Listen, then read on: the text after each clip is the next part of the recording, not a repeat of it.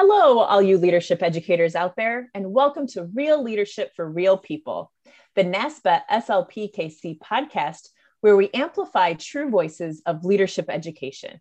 I'm your host, Kathy Guthrie, and I serve as a faculty member in the higher education program at Florida State University. And I am your co-host, Dr. Cameron Beatty, also at Florida State University in the higher education program. And we are so excited to be joined by Dr. Jesse Ford, who will be sharing with us his thoughts on engaging Black men and really thinking about developing courses and syllabi that are intentional. But first, Kathy, let's check in. There's been a lot going on. So how are you feeling? How are you doing? Oh my goodness. I'm doing really well. I have been thinking so much when we're recording this, the Olympics are happening. And I've been witnessing such amazing, things unfolding.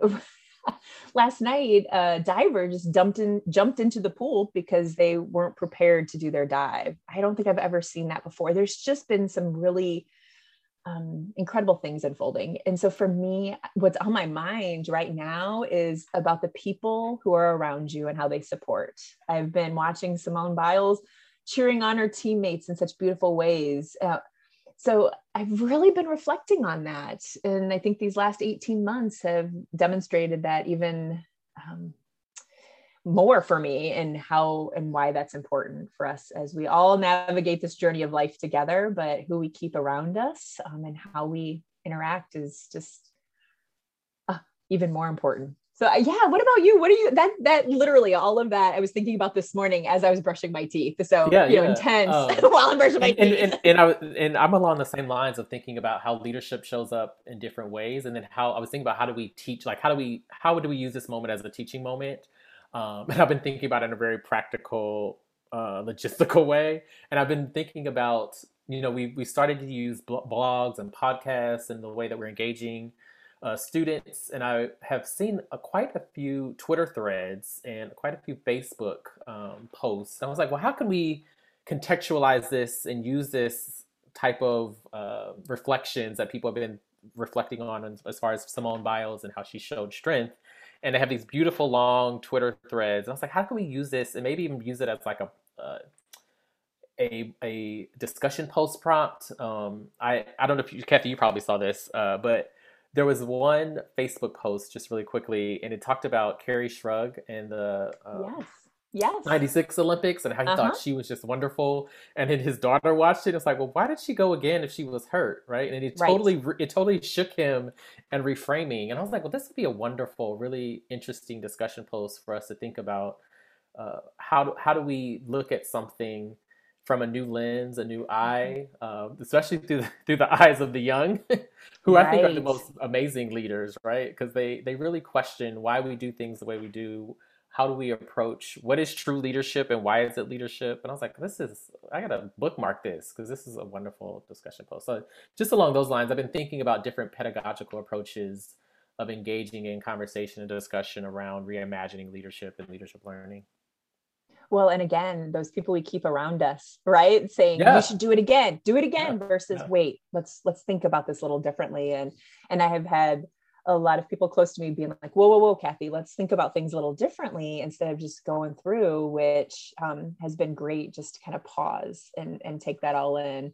And so, there was even a runner who got tripped up by a USA runner, got tripped up by a Nigerian, and they ended up hugging and running across the finish line together. And it's like, you see those moments, but it's those true times when I think, this runner has worked his whole life to get there. And then that happened. And it was like, it was an accident instead of, there are all different ways that we can, react to things, but then how, and I see that with my 8-year-old daughter is how we keep those, she models us. And so if we enter into something, but I think about those we keep around us, we do that as well. Right. So It's just powerful. Well, thank you. Yes, thank you. It's a lot in our world that we have to reflect on. But let's get into today's topic, because I think that fits right into what we're both saying, Cameron. But as Cameron mentioned, Dr. Jesse Ford, he is an assistant professor of higher education at the University of North Carolina, Greensboro. Thank you so much for joining us, Jesse. It's an honor to be here. I'm super excited to engage in this conversation with the both of you, and hopefully engage into some new learning around leadership as we dive into this chat. Awesome. Full transparency, Jesse's a friend to both Kathy and I, so this will be a real conversation with friends.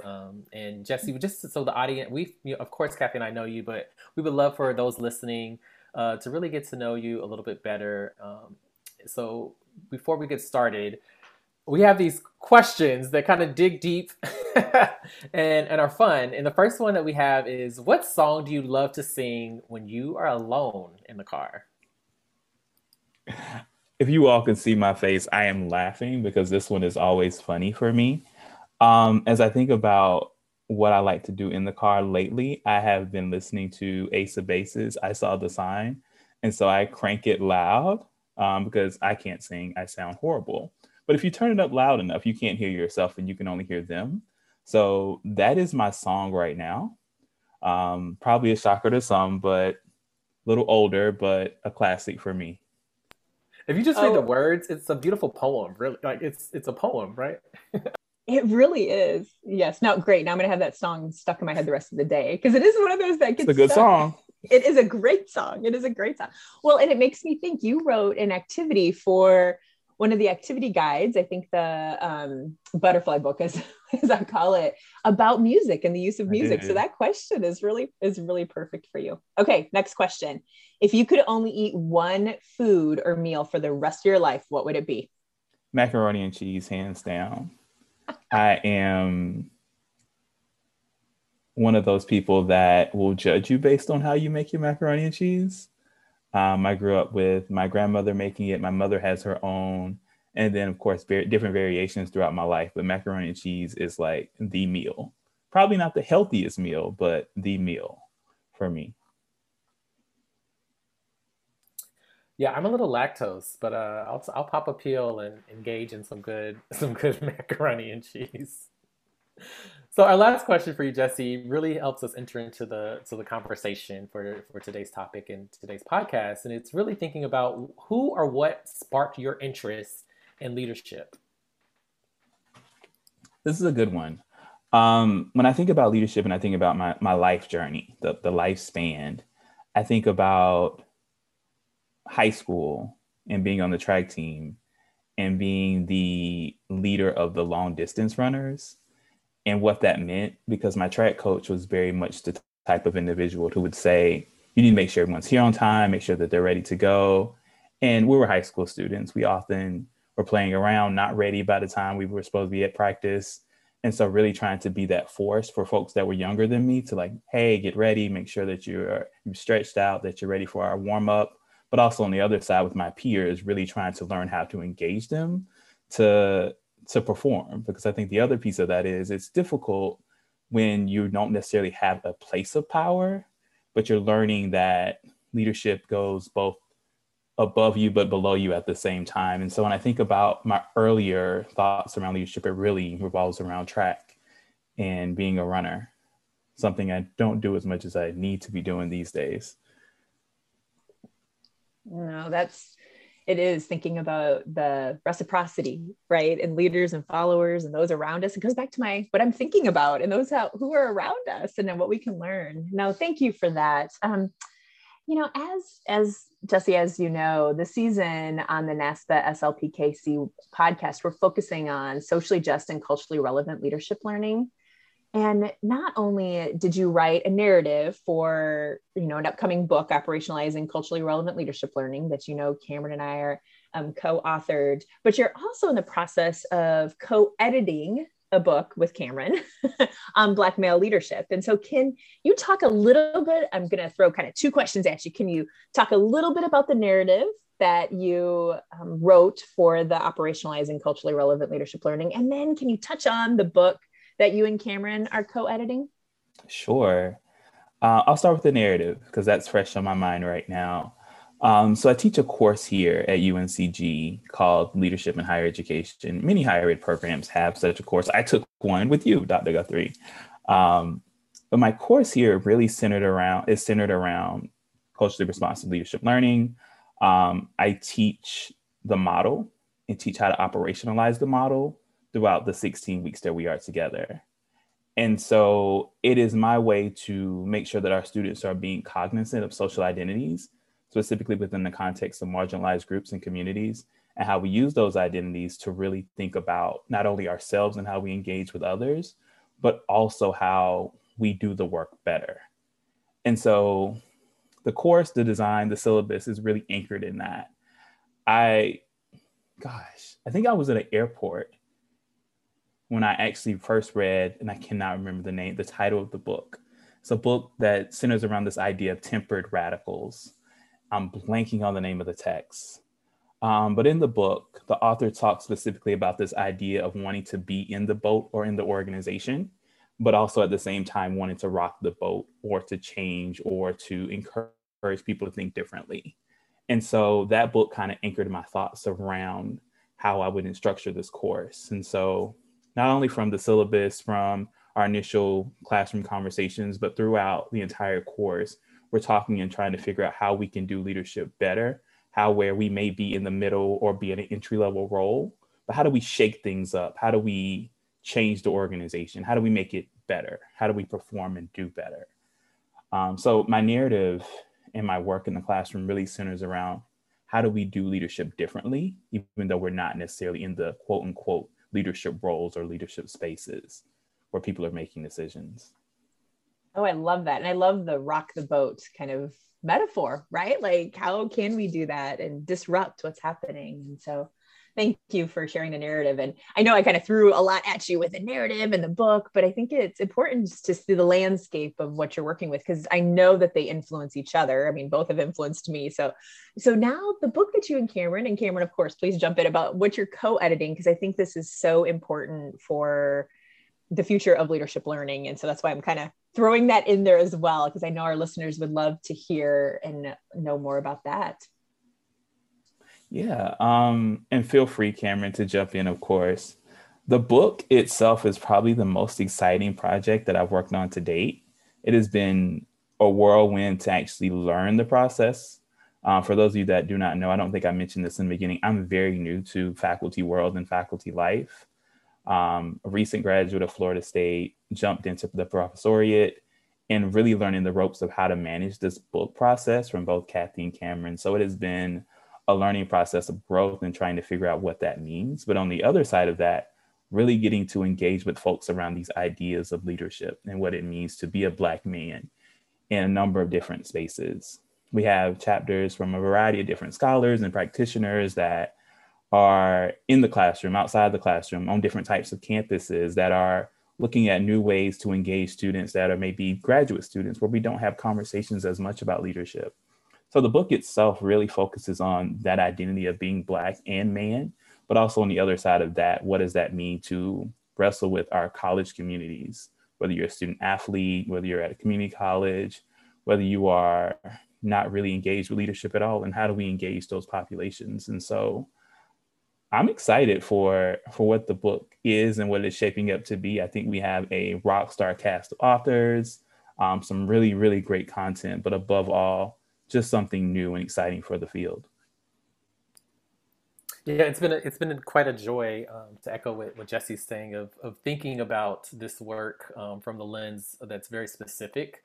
In a couple of the chapters, the middle of the book, we'll have to come back to the podcast and talk about the book when it drops.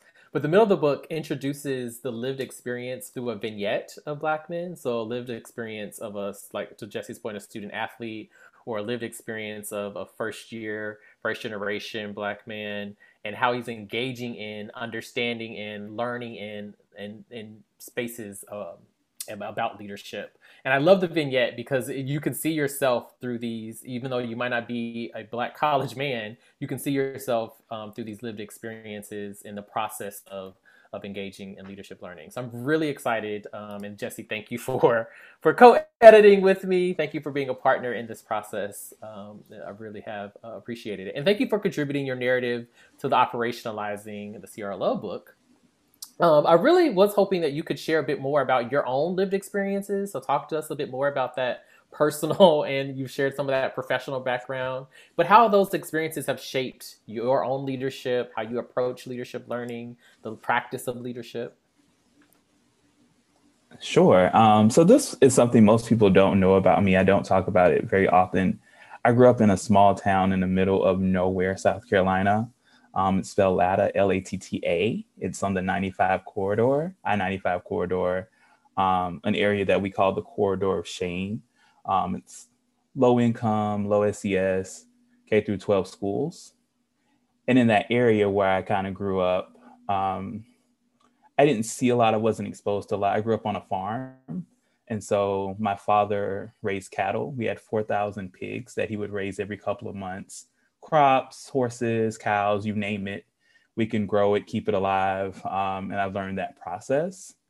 And so a lot of my earlier, I think, messages or understanding around work really, or around that work ethic, of building that work ethic and then transferring those skills into the classroom, into other spaces.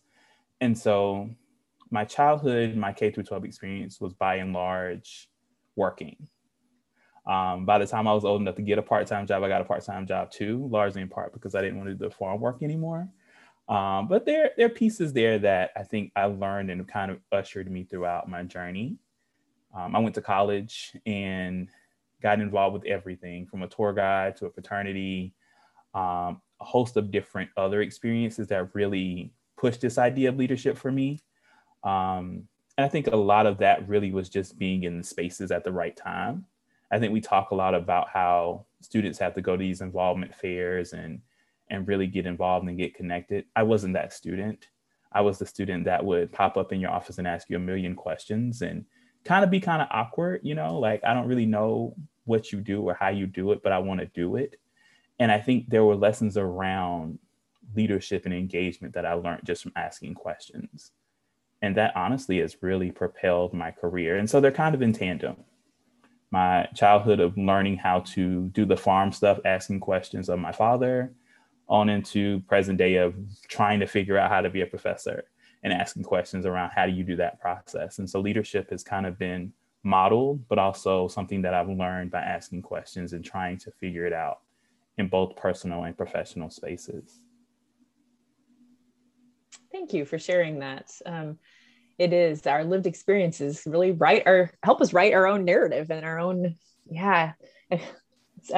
deep reflection about that lately, for sure. So you've talked a little bit about tempered radicals, right? And how that is something that has shaped your thinking and your approach. Is there anything else from outside of leadership education that informs your thinking and your approach? Definitely. Honestly, I have been in this space of reflection of my own. And I think part of it is watching my younger brother grow up and watching him navigate the world. My little brother is 6 years younger than me and grew up very differently. I grew up with both my parents. He grew up without one of them at particular points in his life. And so really learning and figuring out how do you do and learn life, but also on the other side of that, how do you grow and what does that mean? And I think about his socialization, not only in school, but just in life, and some of the challenges that he's encountered. I also think about other people that have really just been like rock stars in my life and how those people really have shown or taught me things that weren't necessarily connected to things I was trying to do or places that I was trying to go, but more or less just a lesson you need to learn. I think about my grandmother, for example, who would love to say things like, learn to be bold with your approach, but be humble while you're approaching it. While that has nothing to do with leadership education, it is something that has definitely shaped who I am and how I show up. Always be cognizant of your surroundings, which is small but major when you think about how you engage with different populations and different communities and different spaces. And so I think there's something to be said about the little nuggets that you pick up from individuals along the way. One that has been a salient factor in this chapter of my life is, what kind of life do you want to live? I've been holding on to that one a lot. And as I've been trying to figure out what kind of life I want to live, I think part of it honestly is, am I doing what I want to do? And is that showing up in the work that I do, but also the personal life that I live as well? Absolutely. I've been reflecting on that as well, right? And especially the times that we're living in, and the times that we're living in are forcing us to really assess, where we each are in our lives. Um, so Jesse, as we transition to the conversation of focusing on your particular narrative, specifically in the operationalizing CRLL piece, how do you see your particular narrative as practical scholarship, which then can be applied to address what's happening, in various crises on our campuses? I see my work, the narrative, but also my broader work to really speak to some of these injustices that we're seeing in our society. I think about how, I think in a lot of cases, our student affairs partners that are working with students, helping them develop skills and attributes to not only leave campus just to be successful in space, are doing I'll say it, they're doing a good job. They're doing a better job of engaging our students around some of these ideas. And I don't think we do it as effectively in the classroom. I think we have gotten really good at teaching the knowledge, making sure that students get the theoretical pieces, the curriculum pieces. But if we're not teaching both those things in tandem, then I think we're missing the boat somewhere. And I can't say that all folks in the professoriate aren't doing it well, but I think there needs to be more conversation about the identity that people bring into place in spaces and how that identity impacts the ways in which they engage with leadership. My particular narrative was a shot or an attempt to try to get students to think about how they could essentially do that better. And I think part of that is the ways in which I engage them. When you walk into my class, I'm very upfront. I don't do well if you don't talk. And if you don't talk, this won't be good for you. This is a true course where you have to engage with the material. I expect you to read. I'm going to ask you about the read, but more importantly, I'm going to ask you about the reading. But more importantly, I'm going to try to figure out 3 simple things. What do you know? What don't you know? And how can we make sure that our students are better off? And I think in those 3 questions, I'm really, really wrestling with who are you as an individual? Who are you trying to become? And how do I help you get there? And I think the syllabus itself and the construction of the narrative, which is based on the syllabus, is my attempt to give them that living document of this is what CRLL is. This is how it shows up in your space. This is how you will show up in this space as a social justice educator. And this is how we will co-create a learning environment. And so really working with students to build those competencies so that they actually can do this work, that they are critical to this work, and that this work exists not only in their extracurriculars, but also in the classroom. And I also think about how, of course, in curricular spaces, we talk about it as syllabi development, but how that does happen in co-curricular spaces, it's just not so formalized, right? Like we'll do what are the expectations that we have as a community to learn? And yes, these last 18 months have been different because we've been in a virtual space, but I can think of all the times in the flip chart that I've had the flip chart paper and I've been writing, like, how do we build this community and how do we make it a living document? And can you talk a little bit about your background in student affairs? Because you spent many years at University of Miami. I know that for sure. But can you talk a little bit about that in your background? Because I think that also, is part of your lived experience and how you come to this work. Absolutely. So I graduated from Coastal Carolina in 2010. Super overly involved master's students. Left Coastal and started 2 years of a master's program at South Carolina. The University of South Carolina was good for me because I didn't quite know what I wanted to do in terms of higher education. I got an assistantship in multicultural student affairs and simultaneously worked for the Office of Fraternity and Sorority Life, but I didn't know really what I wanted to do. I had some mentors that encouraged me to kind of jump into the field, like many of us. Ooh, you'd be great at higher education. Go do student affairs. I was that person. So I spent 2 years learning about primarily how to do social justice diversity work. And when it came time to enter the job search, I was focused on staying in South Carolina and somehow ended up in Miami, Florida. It's crazy how those things happen where you're right. I'm not going that far. And then I took a job and I moved. And those 4 years were transformational. I got there and I will be honest, I thought I knew everything about the work that I was doing until you're placed into an environment where you don't know the players, you don't know the type of student, you don't know the demographic, you don't know the city. And Miami was such a different place than rural South Carolina, or even what we would consider the major city, Columbia, of South Carolina. And so I got there and I was really just trying to figure out how to do the work. And so for me, that was a lot of reading, a lot of talking, and trying to figure out the different communities of people that inhabit that campus. And so I spent 4 years there doing social justice, diversity education work, primarily around programming, working with student organizations, and then also running their Heritage Month celebrations as well. And so throughout those experiences, it was really trying to build knowledge for students about their own particular identities. And I think in tandem, that really shapes how I think about leadership. Because when you're working with student organizations and student leaders in particular, or developing student leaders, there's so much of that that is critical to knowing who you are and how you're able to perform the work. And I think in those experiences, primarily around the Heritage Month celebrations, where you may not know a lot about your culture prior to being in a space, really would be me. Let's take a step back. What do you know about, for example, your Jamaican heritage?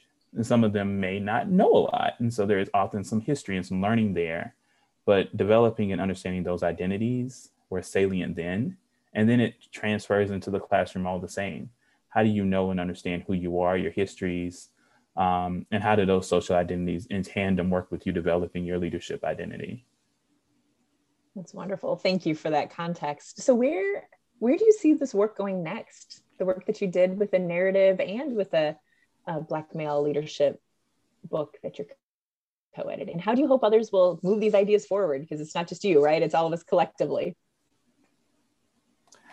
Honestly, I am still figuring it out. And I think the good thing about that is we're in such a space right now in, I think, our society where we talk about our community and where it is and where it's situated and it's constantly evolving. I think the work has to continuously constantly evolve as well. And I hate to use COVID-19 as my example, but we had no idea how that was going to shape up the world in which we live in. No idea. I defended my dissertation on March 12th, and March 15th, I discovered that we would not be going back to campus.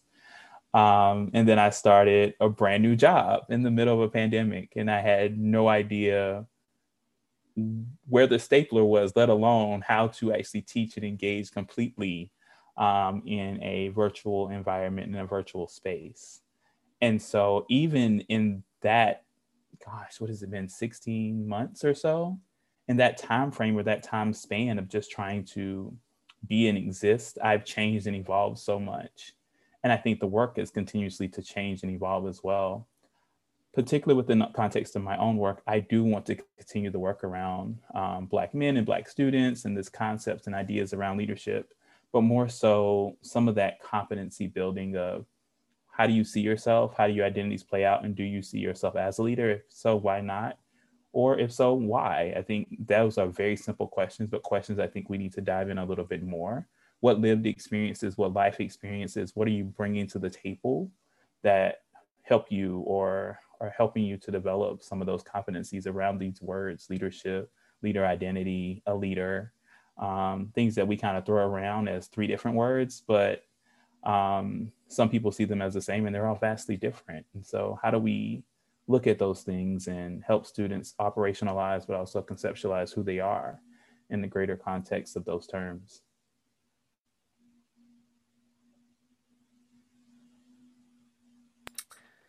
We're on the same page with being very clear about language and the intentional use of language, because when you're intentional about the use of language, then you can really measure outcomes. You can really assess where you are with outcomes and trying to achieve. So, we see each other there. The last question we love to end on with our guests, bringing a brighter note, is really thinking about what brings you joy, what protects your hope for the future. What is a bright note when thinking about the future of socially just leadership education? What gives you joy around the future? I think it's the students that I get to work with now.